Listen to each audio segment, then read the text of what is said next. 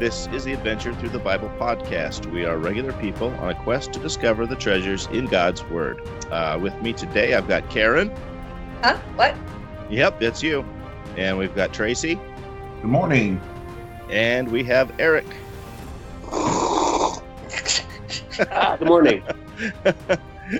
Yes, that was Eric. If you listen very, very closely to Eric's voice today, you will be able to hear the haircut that his wife gave him this week. Yeah. Yep, it's awesome. He got a coronavirus haircut from his wife. Quarantine cut. And I'm grateful for it. No, it was funny. He had a whole post on Facebook about it. And it was kind of funny. But really, I mean, I'm looking right at him. It looks pretty good. All right, so let's get started into this week. You might recall last week we had just been introduced to Joseph and his brothers, and then it was going to shift gears just a little bit. So we actually start off shifting gears just a tad this morning because the text moves into a story about Judah and Tamar. I got to get myself reassociated with them here, but. So Judah, as you know, is one of the sons of Israel, and he marries Shua, this woman from Canaan. That's interesting because usually it seemed like they didn't want them to get married to the Canaanite women, but Judah did that. And he has two sons, and their names are and Onan.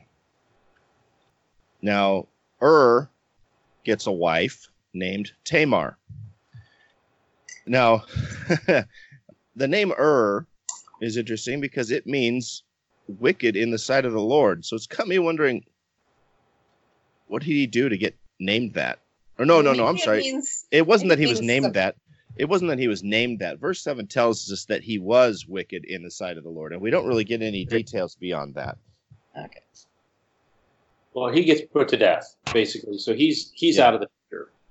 Yeah, it just says he was wicked and the Lord killed him. So it kind of makes me wonder what he did, because it's usually a little more explicit about what people do before they lose their life or something. But the point of it is that, as Eric said, he's kind of he's taken out of the picture. He's not there. What was that, Tracy? Rather quickly. Yeah. Yeah, in our narrative, anyways. Yes. Right. Now, in the traditions of the time, when a brother died and left a widow with no children, it was the tradition that the next brother in line would marry the widow, have a child with her, and then that child would be credited to the brother who had just died. And so Onan is supposed to do this. He's supposed to provide an heir to It seems that he marries her, goes to bed with her, but he won't get her pregnant. Let's just say he uses a birth control method. And it's important to note that in verse 9 is that he did this for his selfish gain. Yeah. This wasn't anything other than, well, wait a minute. If my dad has inheritance and he has two sons, my dead brother and me, if my dead brother's offspring gets half, then I only get half. If my brother has no offspring, I get everything. Right. Yeah. So it was pretty well premeditated and preconceived what he was doing. Yep. Right. And he was really just using Tamar at this point. So this isn't like some kind of edict against birth control here or anything like that, or responsible family planning, because this is very specifically him not wanting to perform his duty to this woman. It's financial greed, straight up. Mm-hmm. Yeah. And because he does this to Tamar, he dies too. Which I thought was interesting because, I mean, there's over the centuries, people have all kinds of human traditions that we design to sort of get along and make our cultures and our societies work how we think they should. And sometimes I look at those and I wonder, what does God think of that? And I thought that it was interesting that like it doesn't say what God thinks of the policy of, marrying a woman to the next brother in line so that the brother who dies can have an heir. It doesn't say anything about that. But apparently he wants you to honor your word, and he wants you to honor the things that you're supposed to do and that you say you'll do. That's right. And that's a theme for this whole chapter. And that is paramount in this chapter. If you're not essentially doing the right thing, he's not down with that. Yeah. Yeah. Yeah, and it's interesting here because this is one of those instances where God didn't say this is the right thing to do. The society, the community had determined this custom, which is a little odd to our ears. But yeah, it is. But the thing is, remember, is that if women didn't have rights, this Tamar would have nothing. I mean, she has no way to make an income. She has no way to make a retirement. She's like off on her own, and she has no place to live. Right, and so this was basically, I mean, as far as I can tell, given the parameters of their culture, one of the most merciful, equitable things you could do. It's like, okay, well, then you need a male in your family and a sense of built-in security. Mm-hmm. Yeah, exactly, and that's what this was, and it was social security, if you will. Sure. And Onan doesn't want to give this to her. He selfishly wants it for himself. And later we see that Judah in 12, Judah doesn't want to give. Well, it wasn't in 12. It was earlier. It's just basically he doesn't want to give his youngest son to her either because he's afraid, maybe something will happen to my youngest son, so we can't risk that. And so he basically makes a promise to her that he doesn't keep. Right. Yeah. Yeah. So Judah has when these two brothers are unable or unwilling to provide an heir, someone to take care of her, Judah just sends her back to her father. He does have another son that could take up this mantle for her, but apparently he's not old enough to be married yet. And Judah just decides, you know what, go back to your father and live with her as a widow. And when Sheila grows up, then you can marry him. But his reason for it, he says in case, or how does it put it? Says, lest he die like his brothers. It's almost like Judah is a little afraid that Tamar is bad luck. Like somehow she's brought this on the boys. It maybe, but the narrative sure doesn't blame it on her. Mm-mm. No, it doesn't. So she goes back to her father. Judah's wife, Shua, passes away, and Sheila grows up. But Judah doesn't honor his promise to Tamar by this younger son. Doggone it. Sheila. Man, oh man. I guess Shayla kind of sounds like a girl's name, so every time I keep looking at it at my notes, you probably saying it wrong. It's probably like Sheila or something. Sheila. Probably. Yeah. Flavor. Yeah, we'll say it like a Klingon. Sheila. So he grows up. Judah does not honor his promise, and Tamar decides she's going to take matters into her own hands for her own security, and she poses as a prostitute and decides that she is going to trick Judah into providing her some security here. So she does. So the story goes, she dresses up. He feels that she's a cult prostitute, which what he's doing with one of those, you've got to kind of question where he's at there. Mm-hmm. So she gets pregnant by him. They make this deal where if he doesn't have any, basically he forgot his wallet, and she's like, okay, well, I'll take your ring and your staff, which was kind of their signatory thing. He tries to pay. She's not there. He's embarrassed. And then later, let's fast forward to he finds out that his former daughter-in-law is pregnant. She's accused of prostitution, which I find the height of irony that is that he is all in a moral high horse that she has been a prostitute and he's ready to have her stoned.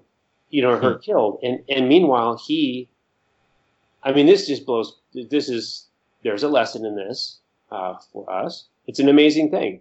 And this I think is one of the key passages, and Karen kind of alluded to this earlier. It's in 26.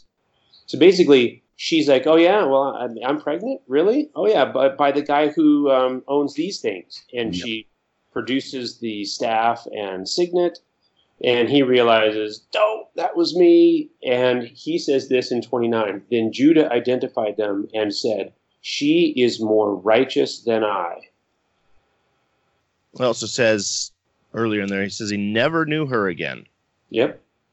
Says right So, and I think this is more than they never just met again. I think this is that new in the biblical sense, in the sense that Adam knew his wife and Judah never knew Tamar again.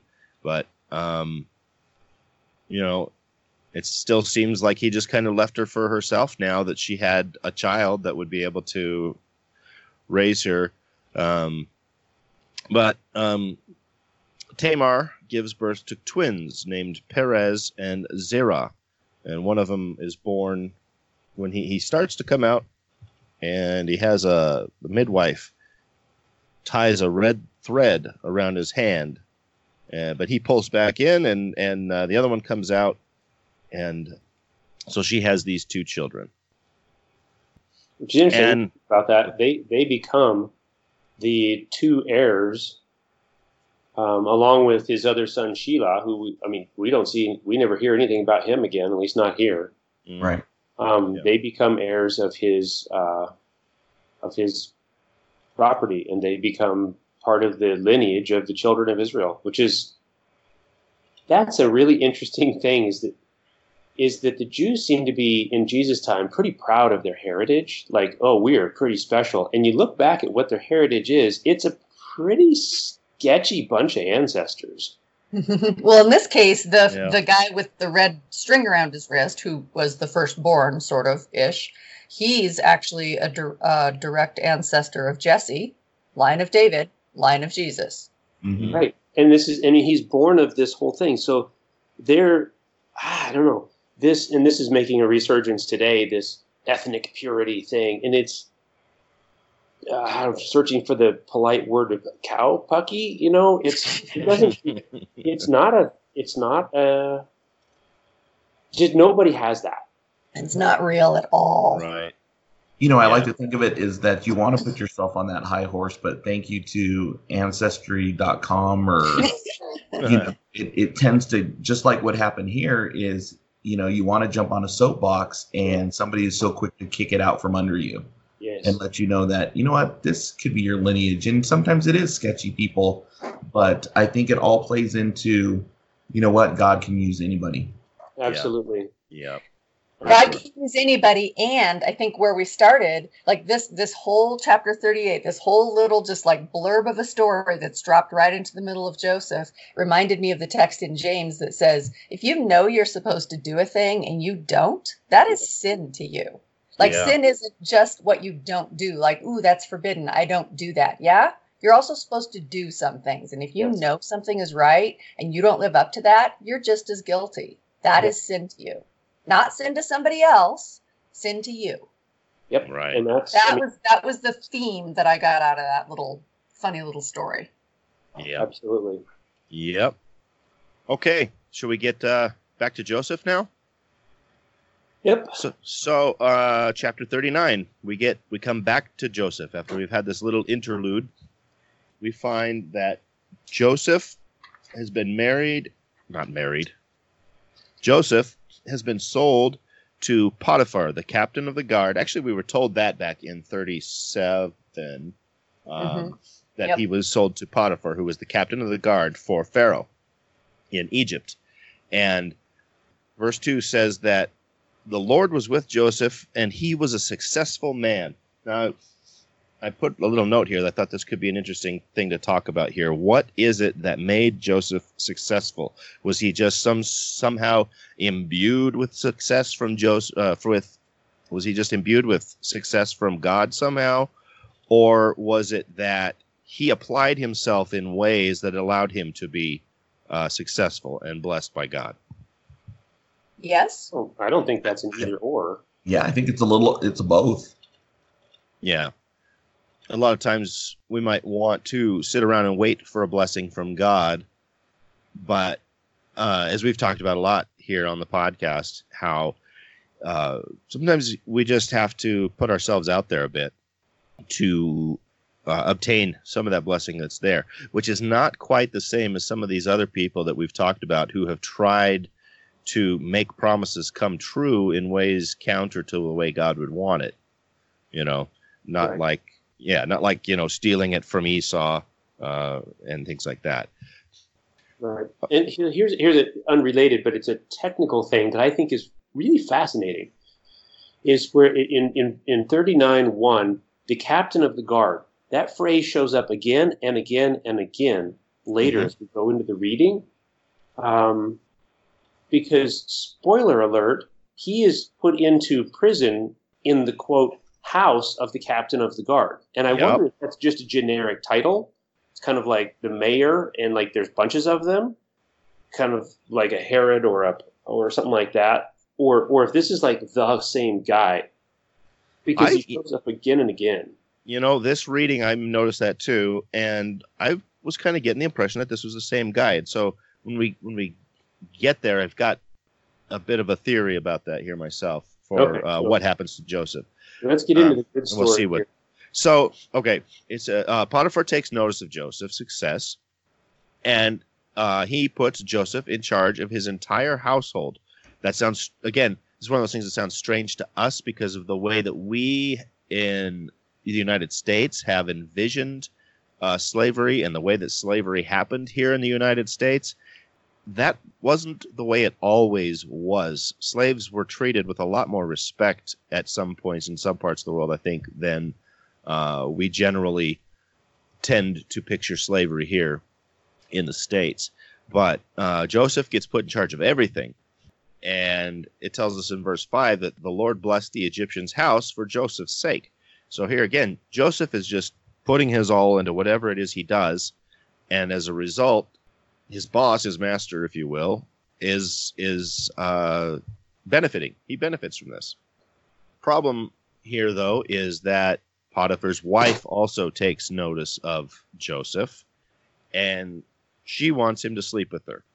I'm guessing this is probably a household where maybe the husband isn't around a lot, and Joseph is a pretty decent-looking guy, and Potiphar's wife is a lonely woman, maybe, or she's just one of those types, promiscuous. I don't know. I picture this as if you could imagine such a world where there was a high-ranking political official who had a trophy wife. I mean, just use your imagination. Sure. And maybe this is her. And you couple that with what you're proposing, Matt, is that she's feeling a little lonely here. And it says, I mean, flat out, this is not speculation about Joseph, because it says it in verse 6. Now, Joseph was handsome in form and appearance. Right. He's been working hard doing manual labor. He's young. Potiphar probably not 21. I mean, he's captain of the king's guard. This is probably something that went to somebody older and experienced. Yeah. And this is thrown out there to. She's a very forward woman here. Let's just say that. Yeah, I would just like to throw in. That when you are that type, what somebody looks like or how old they are really isn't the point. Doing it is the point. So here we are with her wanting to do it. I was thinking the same thing too along those lines. Is she was probably married to somebody a lot older. Joseph could have been a lot closer to her own age. Probably. Yeah. But I think it was also maybe could be a kind of power and position kind of thing where, he was a slave or a servant and had to kind of yield to whatever, the master's family wanted. Yeah. So whatever the reasons are, Joseph turns her down flat. And his reasoning, the way he puts it is, how can I do this great wickedness and sin against God? That's it. Yep. He says, how can I do this great wickedness and sin against God? And this sets I'm going to call her Mrs. Potiphar, sets her off. She gets angry about it. And she frames him for trying then to rape her. He takes off, leaves his jacket in her hands, I guess, and runs out of the house. And she uses that as evidence that he was there with her and accuses him of rape.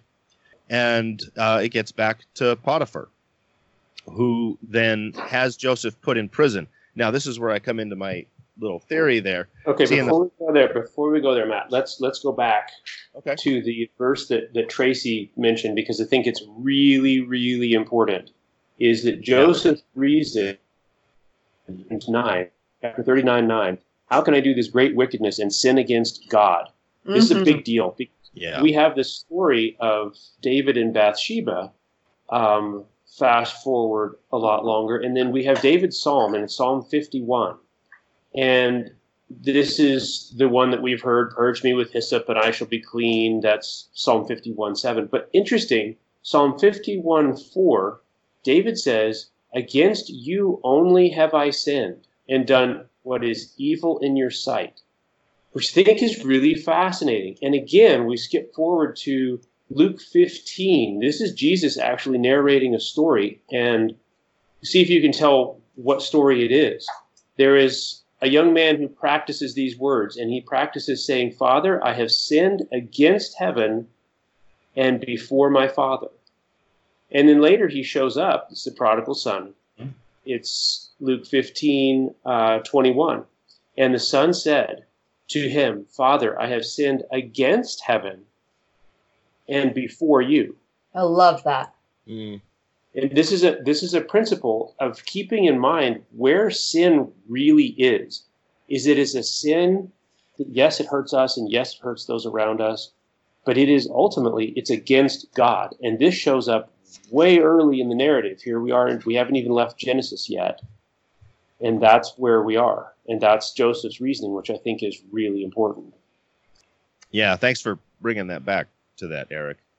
Okay, so Potiphar has Joseph put in prison. Now, I have a quick Go ahead. thing. Sorry to jump back there, but right there in that verse 2, what I kind of stuck out with me is that Joseph lets her know exactly his position.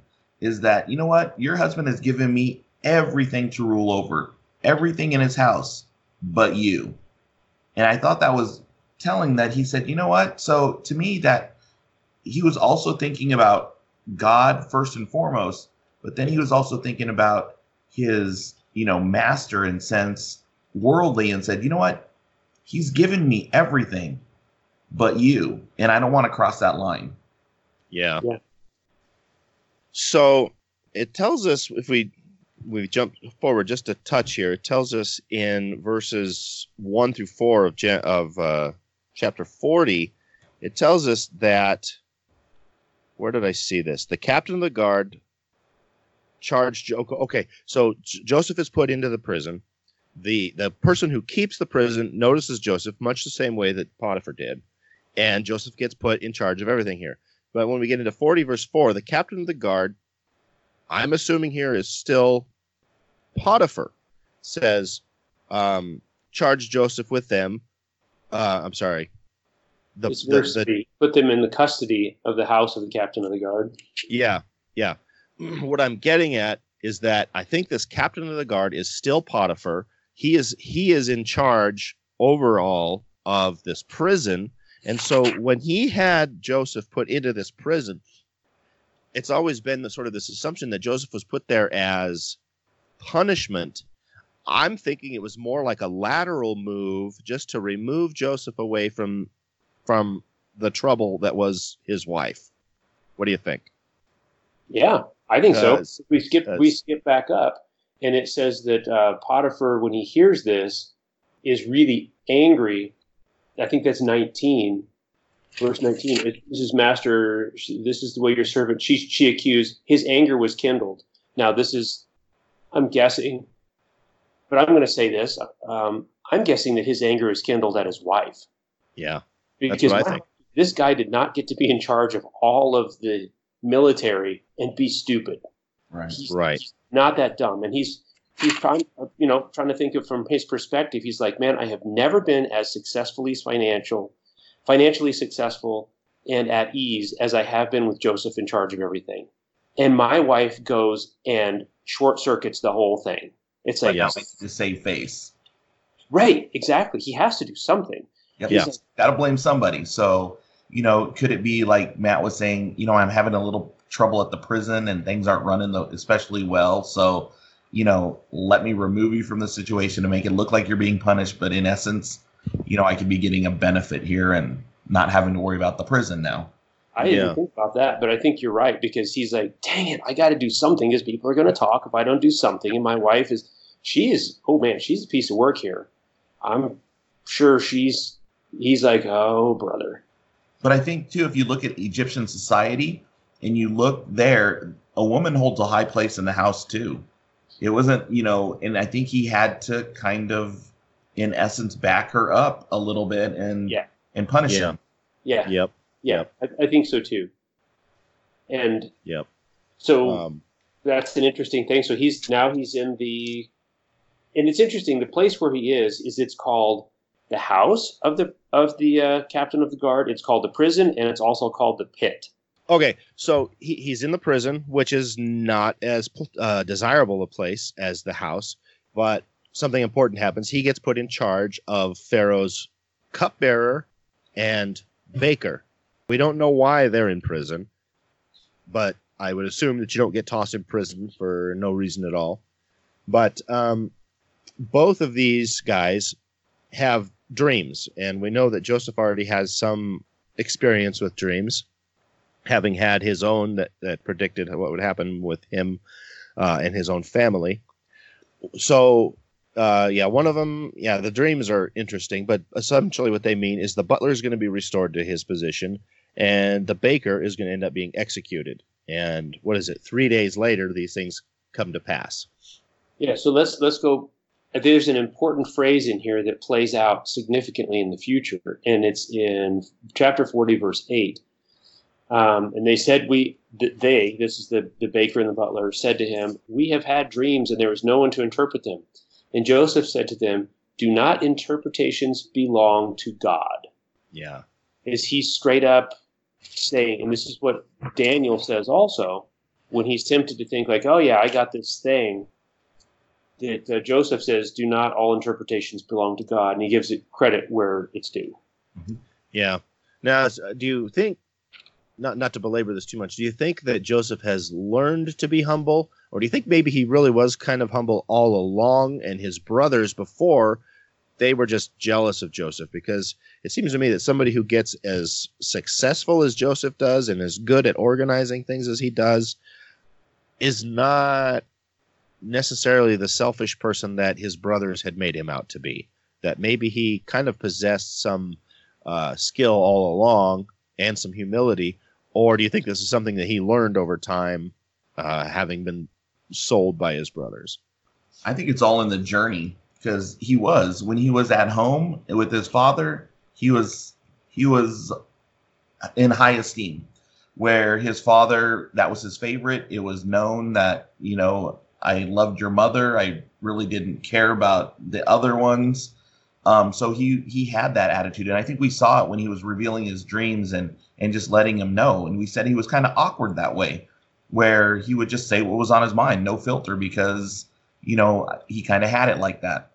And when he gets sold, I think it knocked him down a peg or two, and he was by himself and he didn't have that anymore. So I think this is all part of his journey, and maybe, a little bit just reminding him of that, because he was able to go as a slave and end up running the house and running the things that he was put in charge of, and had a little success. But I think along the way, he still needed to be put down a peg or two, and not to let it go to his head. But he always seemed to know that, God is most important here. Yeah. Aaron? Okay. Did you have a thing? No. No.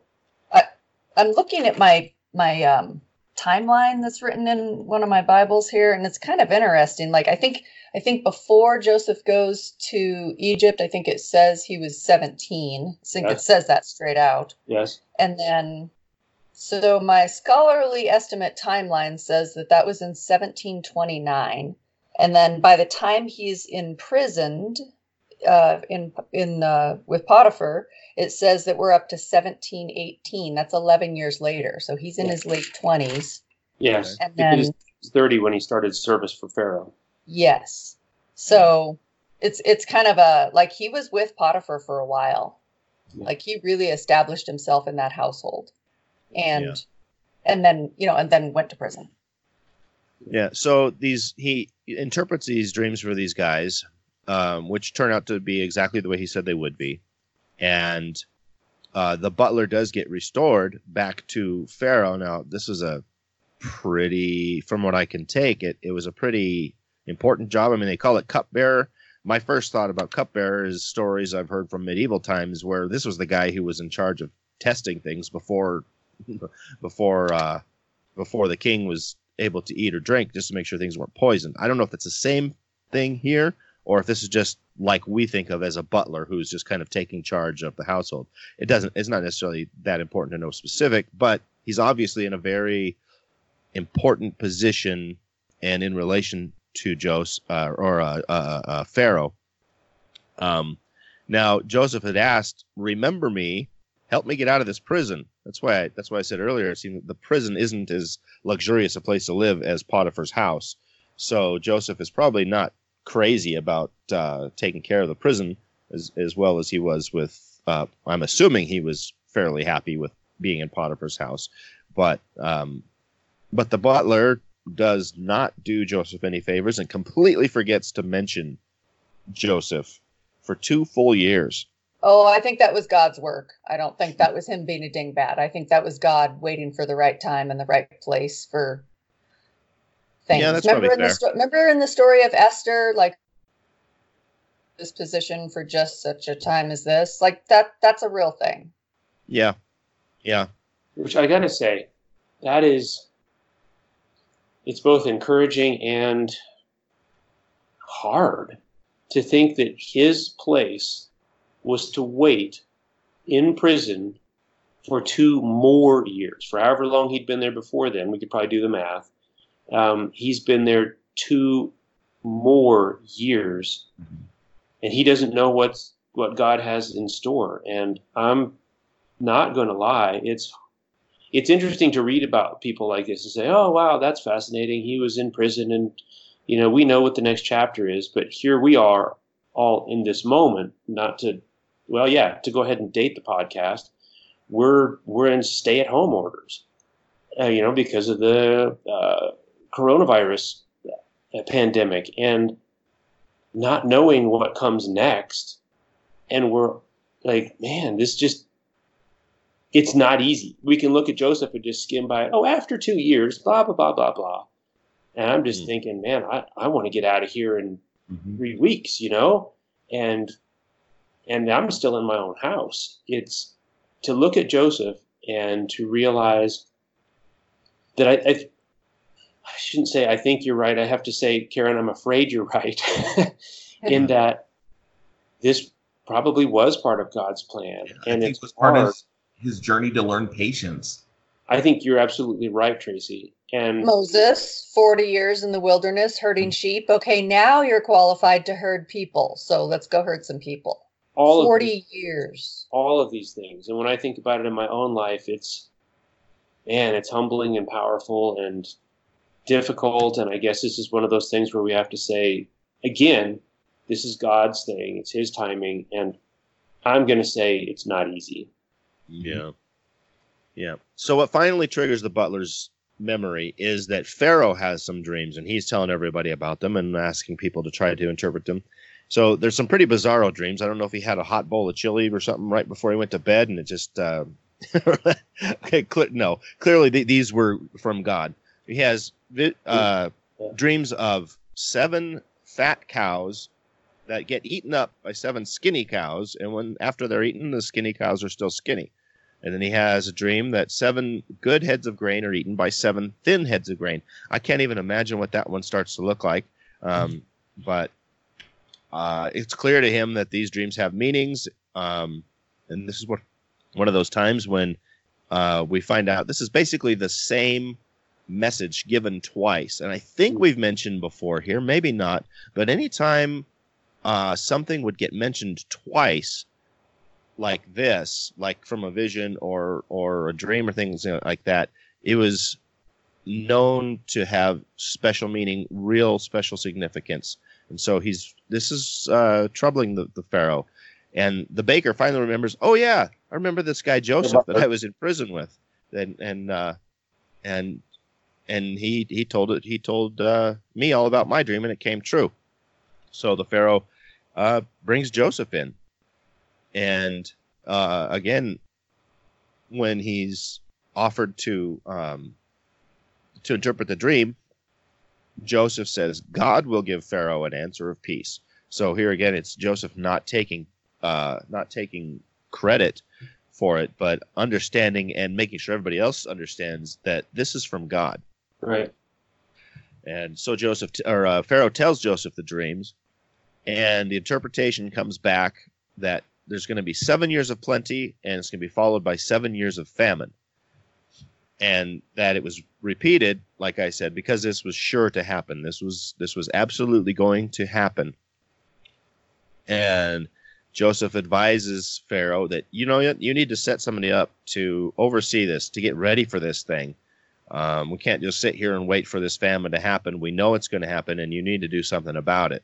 And what you should do is basically have a tax on everybody. Collect a fifth of all the produce that's going to be, and we're going to store it up for 7 years. And Pharaoh goes, hey, you know what? I know who could do this. You could do this.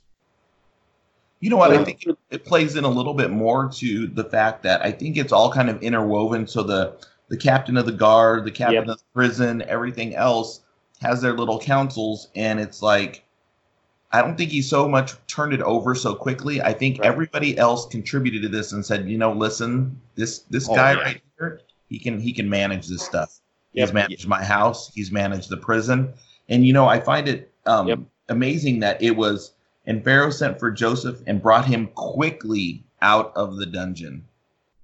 And basically it says, I shaved him down. I made him presentable because he was, it's like what we were saying before. It was situational and in environmental where he was at. He was in prison.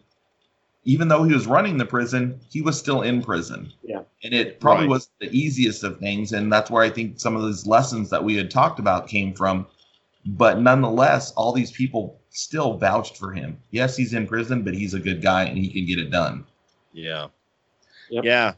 That's a really, really good point. So it wasn't just some sort of miraculous, like, oh, you've been a slacker for the whole time and you've been short on all your duties, but surprise, you get to be second in command to Pharaoh. Yeah. Yeah, because he doesn't get just put in charge of a project. Joseph gets put in charge of the entire country. So he's like second in command of all of Egypt now.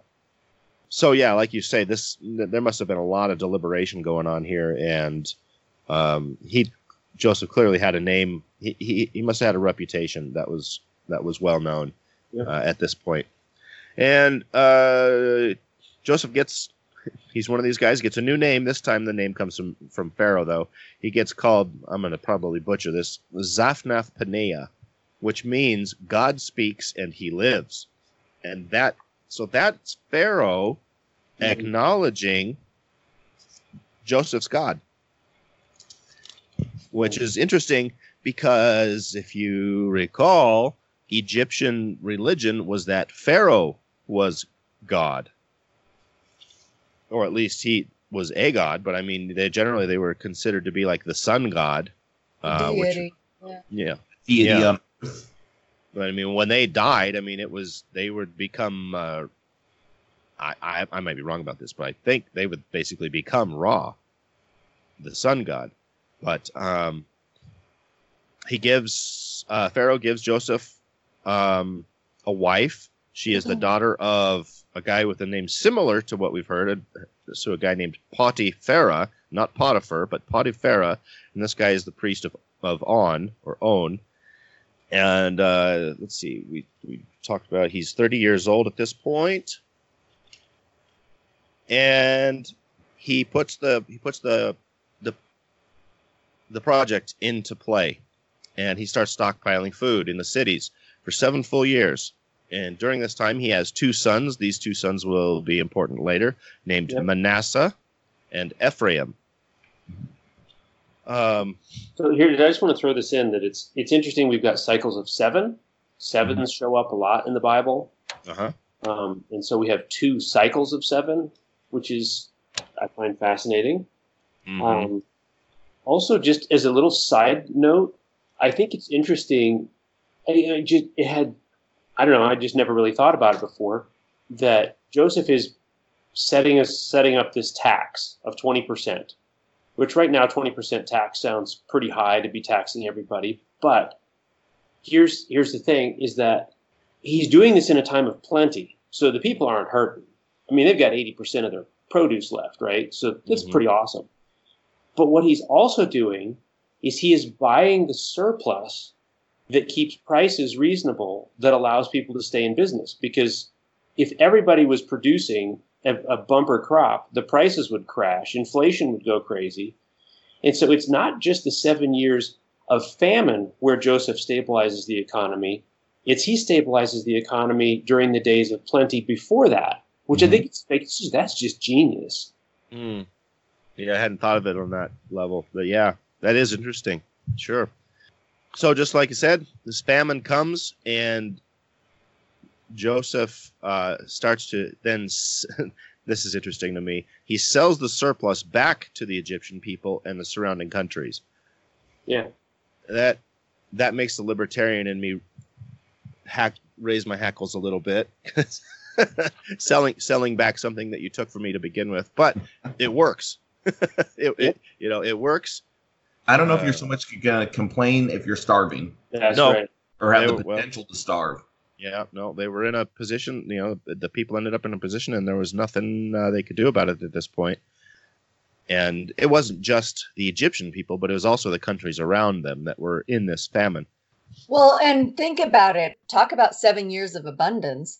Those 7 years of abundance, they took 20% and held that, like cured grain and held it. And that was not only enough to support Egypt during the 7 years of famine, but the surrounding nations during the years of famine. Like, these were serious years of abundance. Yeah. It had to be crazy a lot. Yeah. But I think it goes back to just looking at it, that God knows the beginning from the end. Yeah. That he needed to do this and to set Joseph on this path, no matter what it took. His interaction with his brothers, getting sold into slavery, getting sent to a foreign land, that this whole surrounding area was going to be held in famine, and that's what was going to perpetuate and keep his people alive. Well, and because Egypt is the one who has all the food, this is why Jacob decides to send his sons to Egypt to buy food. He sends 10 of them. He does not send Benjamin. I don't know how old Benjamin was here, but he does not send Benjamin. Right. The first verse of chapter 42 made me laugh. When Jacob learned that there was grain in Egypt, he said to his sons, "Why do you just keep looking at each other? Go down there and buy some so that we may live." And I was just like, okay, Dad. All right, Dad. It's like a phrase I picked up somewhere, and I always tell my brothers, like, what are you doing standing there with your faces hanging out?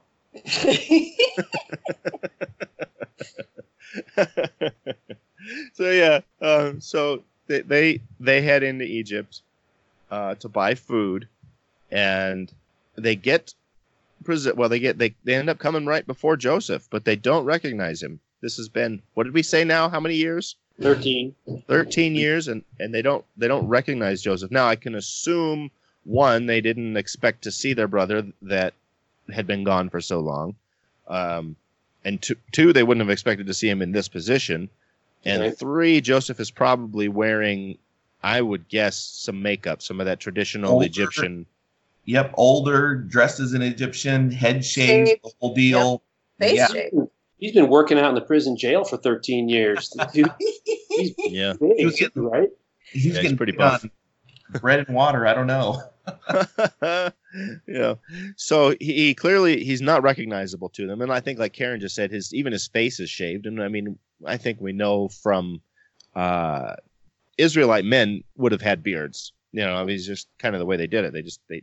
They had beards, and you rarely, I don't know if I've ever known to see an Egyptian with facial hair. Not that Maybe I've ever. the little chin thing that they would tie braids onto, Yeah. For the ceremonial thing. I don't know if that was actually attached to their chin or not. Tracy? Glued. It was glued. Okay, so and shoot, I remember when I was in high school, I did a church building project, and I wanted to grow my hair out as long as I could because that was the fashion. And it was Nebraska summer, and I was on a roof working. I'm like, I cannot wait to shave this hair off of my head. I do not imagine they had a lot of long hair going on in Egypt. And so these brothers show up. They're out of their element. They show up before Joseph, and they bow. Joseph to what you were saying. Joseph recognizes his brothers. His brothers don't recognize Joseph. Joseph speaks harshly to them because last Joseph knew is they were willing to sell someone into slavery or kill him. He hasn't seen any change in their character, and he doesn't know what kind of guys they are now. Yep, and he decides he's going to play a little game here with them, and he says, "You're here because you're spies. You're here as enemies of Egypt." He didn't say that exactly, but he says, "You're spies. You've come to see the nakedness of the land." And of course, they're like, "No, we're just here to buy some food. We just want to buy some food. That's all." And Joseph has them tossed in prison for 3 days. Yeah, it's interesting. Something I hadn't noticed on previous readings. He says at first, I'm going to keep all of you except one and send one of you back to the land to get your brother. And then after they're in jail for 3 days, he changes his mind. And he says, okay, no, actually, I'm only going to keep one and send all the rest of you back. So Joseph actually relents a little bit here. Mm-hmm. Oh, I missed that. I mean, I remember him saying they were, go and bring back, or I'm going to keep the one. Well, yeah. Oh, yeah. There it is. Verse 16. Yep. Okay. I don't know. I glazed over it. I think it goes to what Tracy's been saying, though. This is a journey. This is a people change, people soften, people harden, people change. And Joseph is showing that he's changing at this point. Even in these 3 days. Yeah. Yep. Well, but I think you see that change even in last week's when we were seeing Jacob and Esau. Just like Eric said, people change over time. Yeah. You have Jacob crossing the brook and seeing, his brother, or Esau seeing his brother limping and looking, haggard and beat up, and he's softened. And I think you see this too, where Joseph still harbors that anger. He's like, I'm going to put you in jail the minute I see you. And then it's kind of, he has to relive his journey and how he felt and everything else, and pretty much end up having mercy and grace for his brothers. Yep. Yeah. So the brothers are talking amongst themselves here, and they kind of admit their guilt towards what they did to Joseph. They don't know that this is Joseph they're standing in front of, and they don't know that he can understand them because all this time Joseph has been talking through an interpreter. So they're, they think they're speaking in secret. Joseph overhears them. I think it's an element of surprise in keeping the ruse going that, I'm just going to kind of play it out and see exactly where their hearts are. Yes. Mm-hmm. But when I was going to say, when you're talking about, Matt, how about the brothers talking, it's in verse 22 where Reuben says, there comes a reckoning for his blood. Mm-hmm. And that is straight from Genesis 9:5. We talked about earlier that even there is a reckoning of blood for animals. Like animals are accountable for blood, and people are accountable for blood. And so this is a straight up reference to that from Genesis. Mm-hmm. Well, and there's probably a good chance they could even assume he's dead by now. Oh, sure, and they do. But that's why they're like, we're going to have to pay for this. Yeah. Well, Joseph overhears this, and this obviously is a big turning point because it says he turned around and he wept. He didn't let them see it, but he turned around and he wept. I think that's because then at that point he realized that, his brothers had not forgot about him. They remembered what they did to him. And now they kind of admitted their guilt. and we're accepting of whatever punishment is like, you know what? We have to pay for it now. We're going to pay for it one way or the other, but now's the time. Yeah. So Joseph does take one of the brothers and puts him in prison while the others get to go back. Now, I thought it was interesting who he took. He took Simeon. He did not take Reuben. And Yeah. I'm suspecting it's because he knew that Reuben hadn't been in favor of any of this from the beginning. Because if you remember, Well, he says it in 22, right in front of Joseph. Reuben's like, "Didn't I tell you not to do this?" And Joseph's Yep. listening to it all. yep, Reuben was the one who was going to go back. He was going to pull Joseph out of the pit. He was going to restore him back to his father and everything else. But by the time he got there to do it, everything was already done. So he takes Simeon and not Reuben, and that's interesting because Reuben is the oldest, and you would think he would be the most responsible, the one to be held the most responsible, but that's not the way Joseph does it here. But the brothers head back, but before they head back, Joseph's not done playing games with them. He has all their money put back in their sacks, along with the grain that they had purchased. And they don't realize it until they're going to feed their donkeys when they're partway back home already. And this was another one of those places. Let's see. Verse 28. Who is it that says this? It was he said, Joseph, blah, blah, blah, blah, blah, blah. But he says, one of the brothers says, my money. Who was this speaking? I'm in 25 through 20. Yeah, but it doesn't say the name. It just says It doesn't say name. Just one of the brothers. Oh, yeah, there's just one of them. Okay. But my money has been restored, and there it is in my sack. And then he says, they were afraid, saying one to another, "What is this that God has done to us?" Isn't that interesting that they attribute this to God somehow? I just think it's interesting that the minute they see their money, it's like, oh no. Yep. Well, Yeah. I think Their it's, I heart think failed.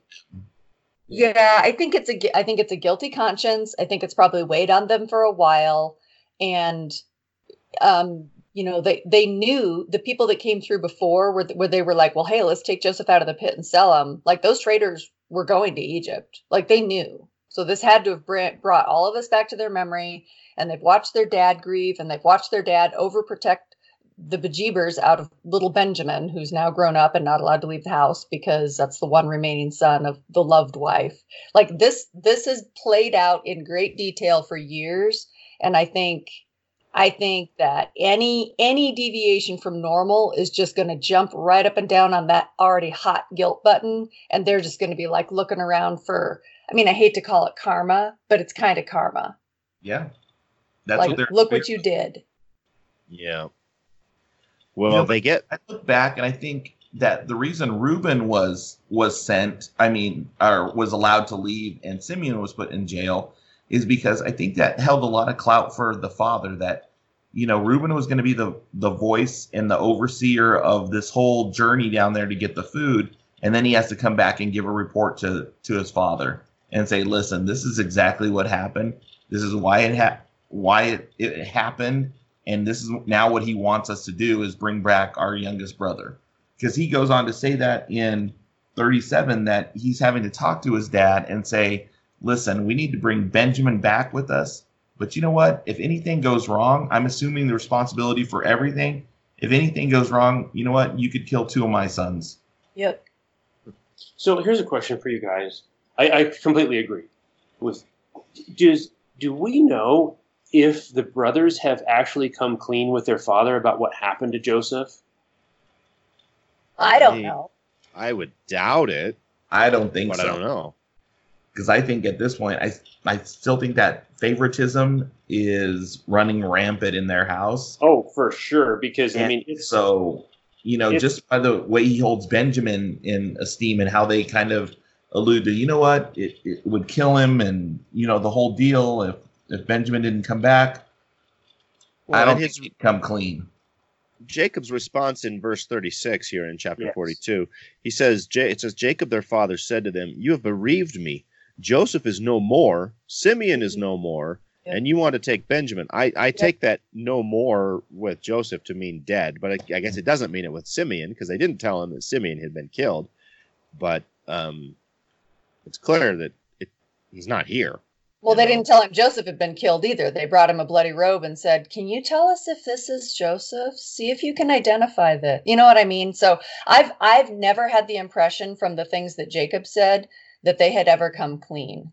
So I guess so. To the favoritism point, in 38, I mean, Israel says, "My son shall not go down with you, my son," right? As if the rest of them, I mean, can you imagine being the other 10, I guess at this point, 9 brothers listening, "My son shall not go down with you"? I mean, he's talking to these other guys. Mm-hmm. And he says, for his brother's dad, he's the only one left. Can you imagine being one of those 9 guys and hearing your dad go, "I don't have any sons.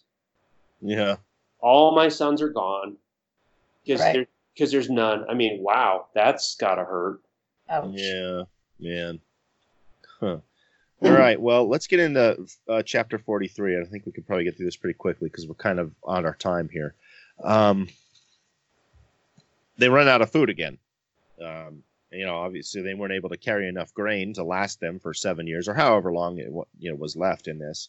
You know what kind of made me laugh at this point is that they were in no rush to go back and get Simeon.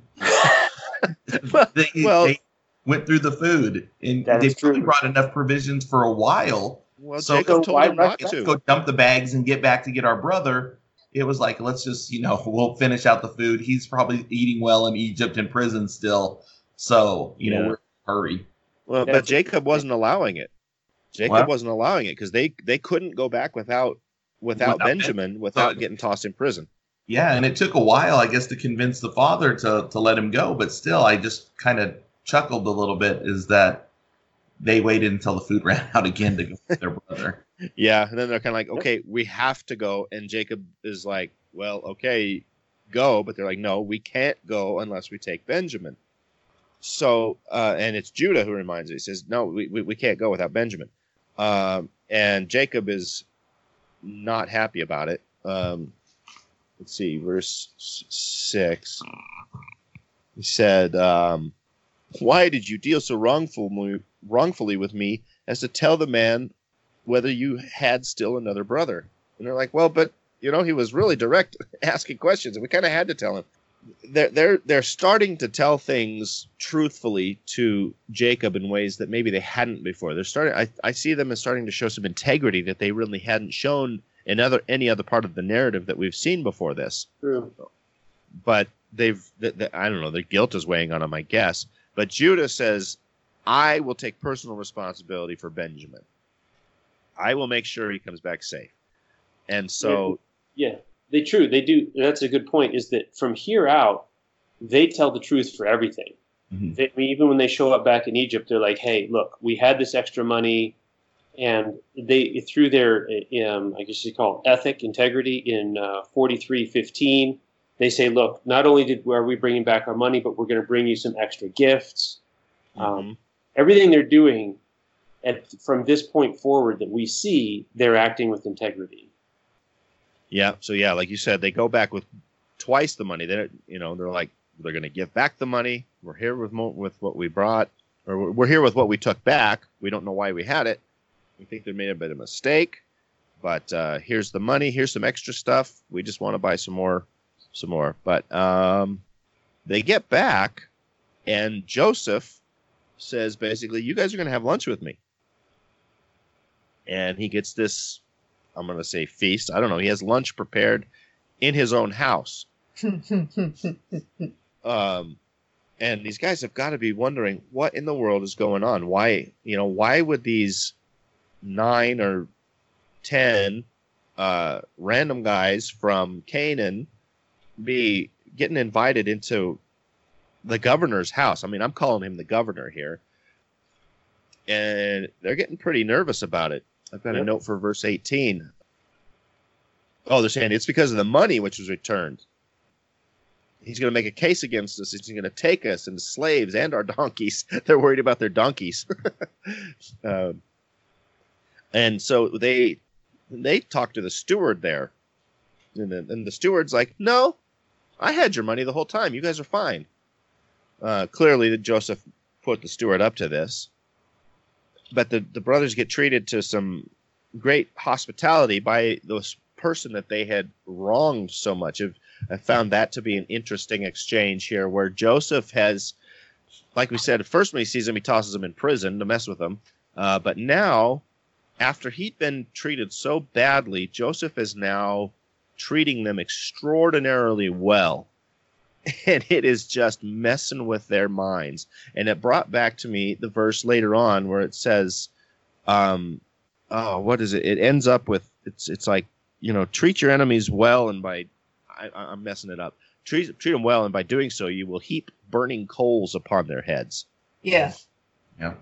And they still don't know this is Joseph, but they've got this crazy guilty conscience going, and they're being treated really well, and it's just eating away at their brains, and they can't understand why it's happening.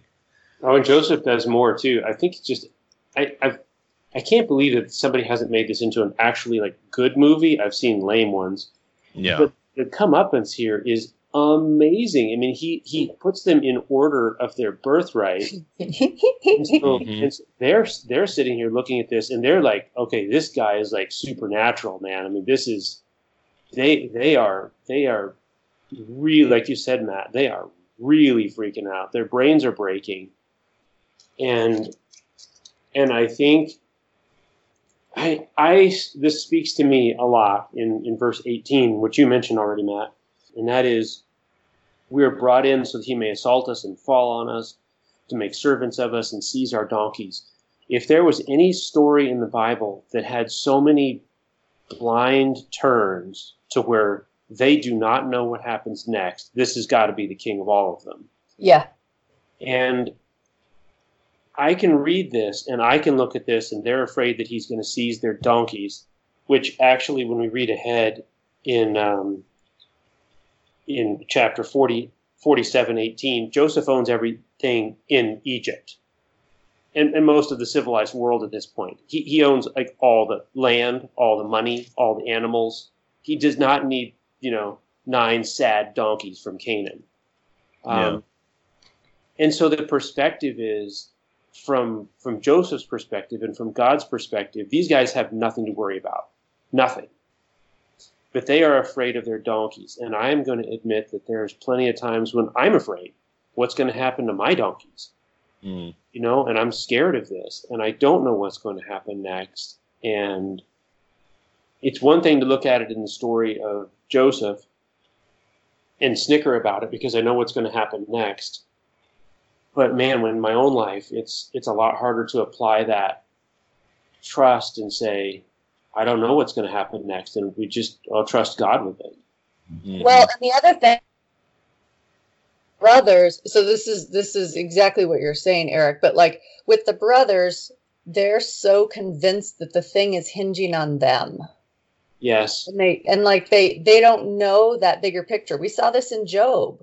From Job's perspective, Job doesn't have those first couple chapters of the book that explain that this is a supernatural contest over human integrity between God and Satan. All he knows is he's on the receiving end of this, and he assumes that it's about him. The brothers, Joseph's brothers, are assuming the same thing. We assume the same thing. Life comes along of steaming crap onto our lap, and we're like, this has got to be about me. How could it be about anything besides me? And it's just, we don't have the ability to see the bigger picture, and so we automatically apply it to ourselves. So when we look at other people's stories, we can say, check your perspective. Make sure you're looking at the bigger picture. But when it's us, oh my goodness, that gets so hard. Yeah. Well, that speaks to something, Eric, that you said, I don't know, it might have been a week or two ago, about how your daughter was asking, why don't people do things now so they don't mess up the future? Well, we don't see the future. We don't know for sure what's coming and how it's going to come down, which is why sometimes we're so narrow focused. We get those blinders on, and all we can see is like what's directly in front of us, and we can't, we don't know what's out. We don't know what's around us, and to the peripherals. I think it's like what you're always saying is that we only look at it through very small kind of peephole where God sees the whole picture. And we just tend to focus in on just that and how it affects just us. Yeah. Well, I think the chapter culminates really here in, I mean, there's some more stuff that happens, but verse 28, I thought was really good. It says, your servant, he starts asking him about their dad. And he says, your servant, our father, is in good health. He is still alive. And it says, and they bowed their heads down and prostrated themselves. I wonder what was going through Joseph's mind at that point, seeing that dream that he had so many years ago right here was being fulfilled, that his brothers are all bowing themselves down before him. And that really is kind of the culmination of the chapter. There's more book to go, but we've seen that things have come to play in a way that surely nobody who was a player in this at the time would have seen happening.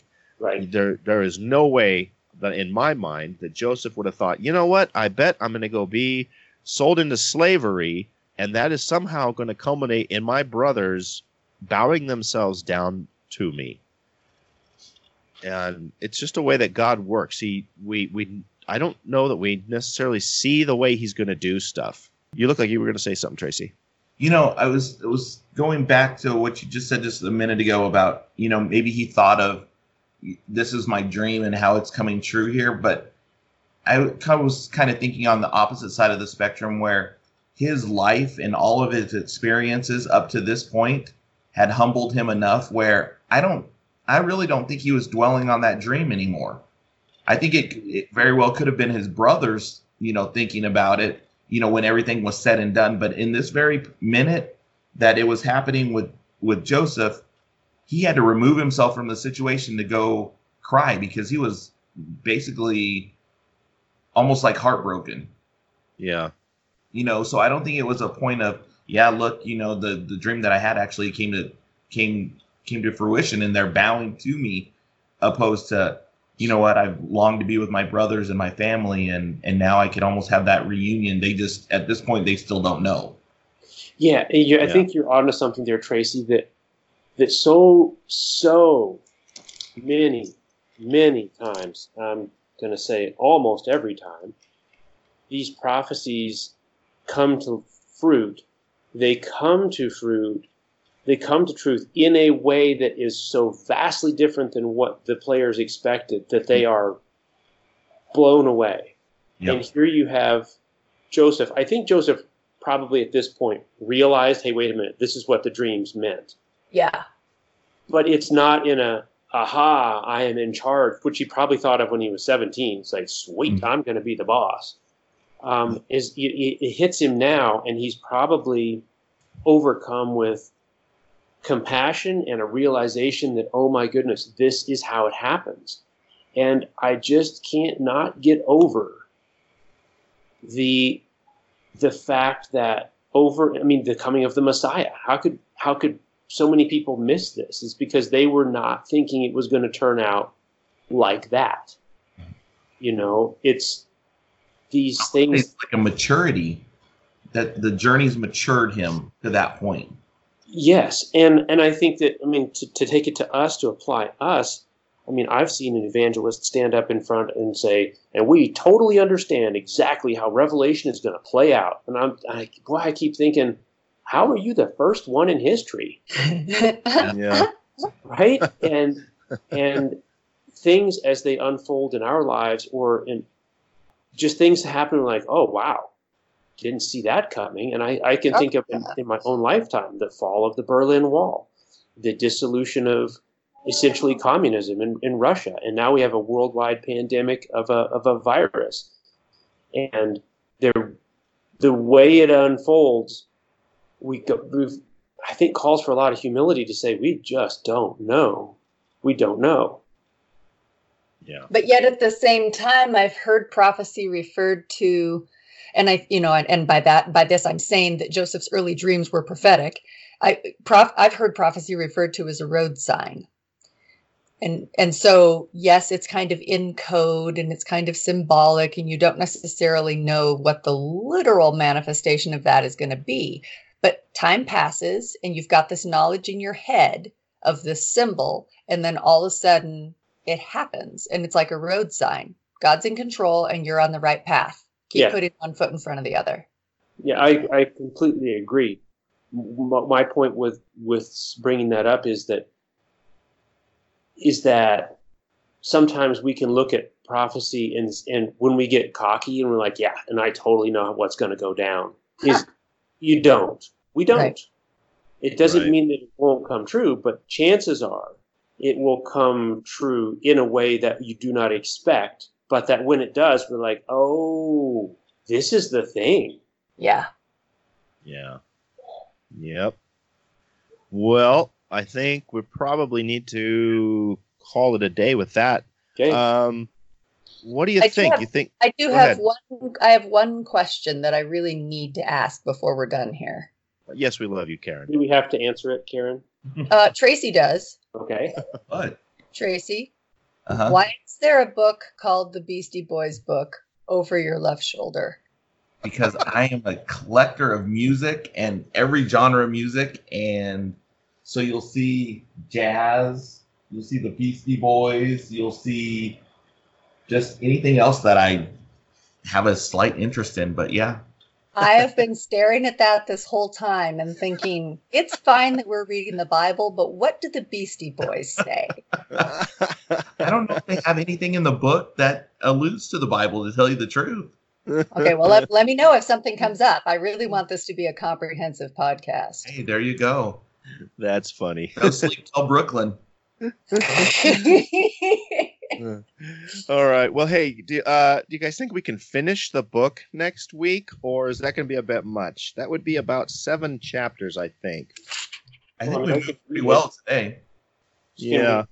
I think the story, a lot of what happens here is just it's narrative, and so if we and our listeners read it, it's not, in my opinion, a lot of reading in and discussion and a lot of things like that. It's pretty straightforward narrative. There's some cool stuff in there, especially in 50, but I think we can do it. Okay. Well, let's do that. Let's plan on finishing the book of Genesis next week. So that'll be Genesis chapters 44 through 50. That will take us out of Genesis, and then the following week we'll be able to get into Exodus, which would be pretty cool. Folks, definitely remember that you can always reach us at attbpodcast@theadventure.org. Remember that you can find us on Facebook.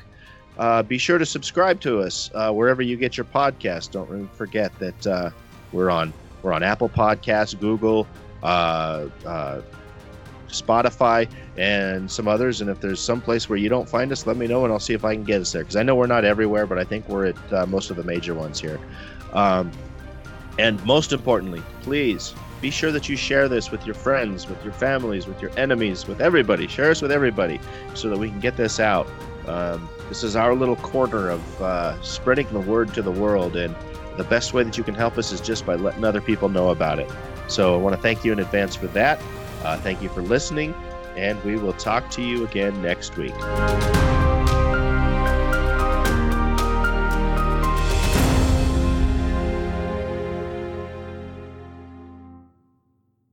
You're all being recorded.